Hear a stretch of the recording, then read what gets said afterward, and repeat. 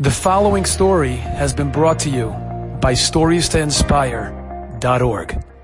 There's a fine Jew, I don't know if he wants me to mention his name or not on a video, but a fine Jew I know from New York who's involved in very many Tzarchei Tzibur activities.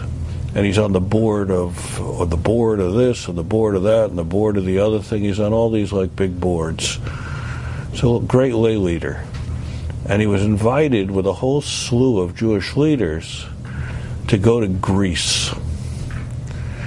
And they met with the Greek leaders of government in the Parthenon. And they sat together and had a glatt kosher dinner in the Parthenon. I wonder what the ancient Yevanim were thinking at that point. And he was sitting together with the Ministry of Tourism. The minister. And the minister looked at him and said, "Mr. So-and-so, I don't know how you Jews do it. You Jews are so connected to Israel that even when you live in New York or you live in Canada or you live in England, whatever it is, Jews still stay connected to Israel." He says, "You know how many Greeks we have in the world? And they don't give a flying anything about the fact that their heritage is from Greece.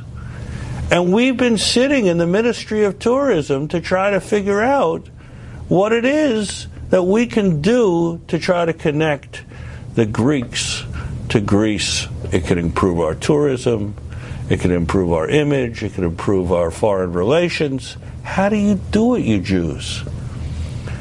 So my friend looked at him and said, "Well, 3 times a day, religious Jews around the world get up and they pray towards Jerusalem.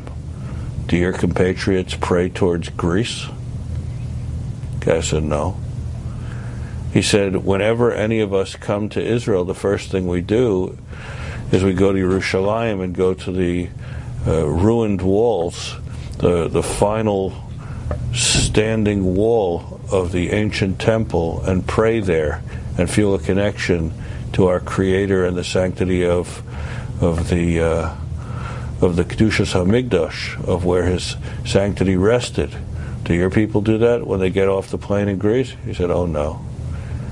He said, "Every time we pray, either in our morning, afternoon prayers, or after we eat a meal, we always pray for Jerusalem. V'li Yerushalayim uvnei Yerushalayim." Is Greece on their lips the way that Jerusalem is on the lips of the Jews when it comes to spirituality? And the man said, "I guess we got to go back to the drawing board because we don't have any of those things." So my dear friends, Jerusalem is on your lips every single day. But for Asara B'Teves, it's got to be more than on our lips. It's got to be in our heart. Enjoyed this story? Come again. Bring a friend. StoriesToInspire.org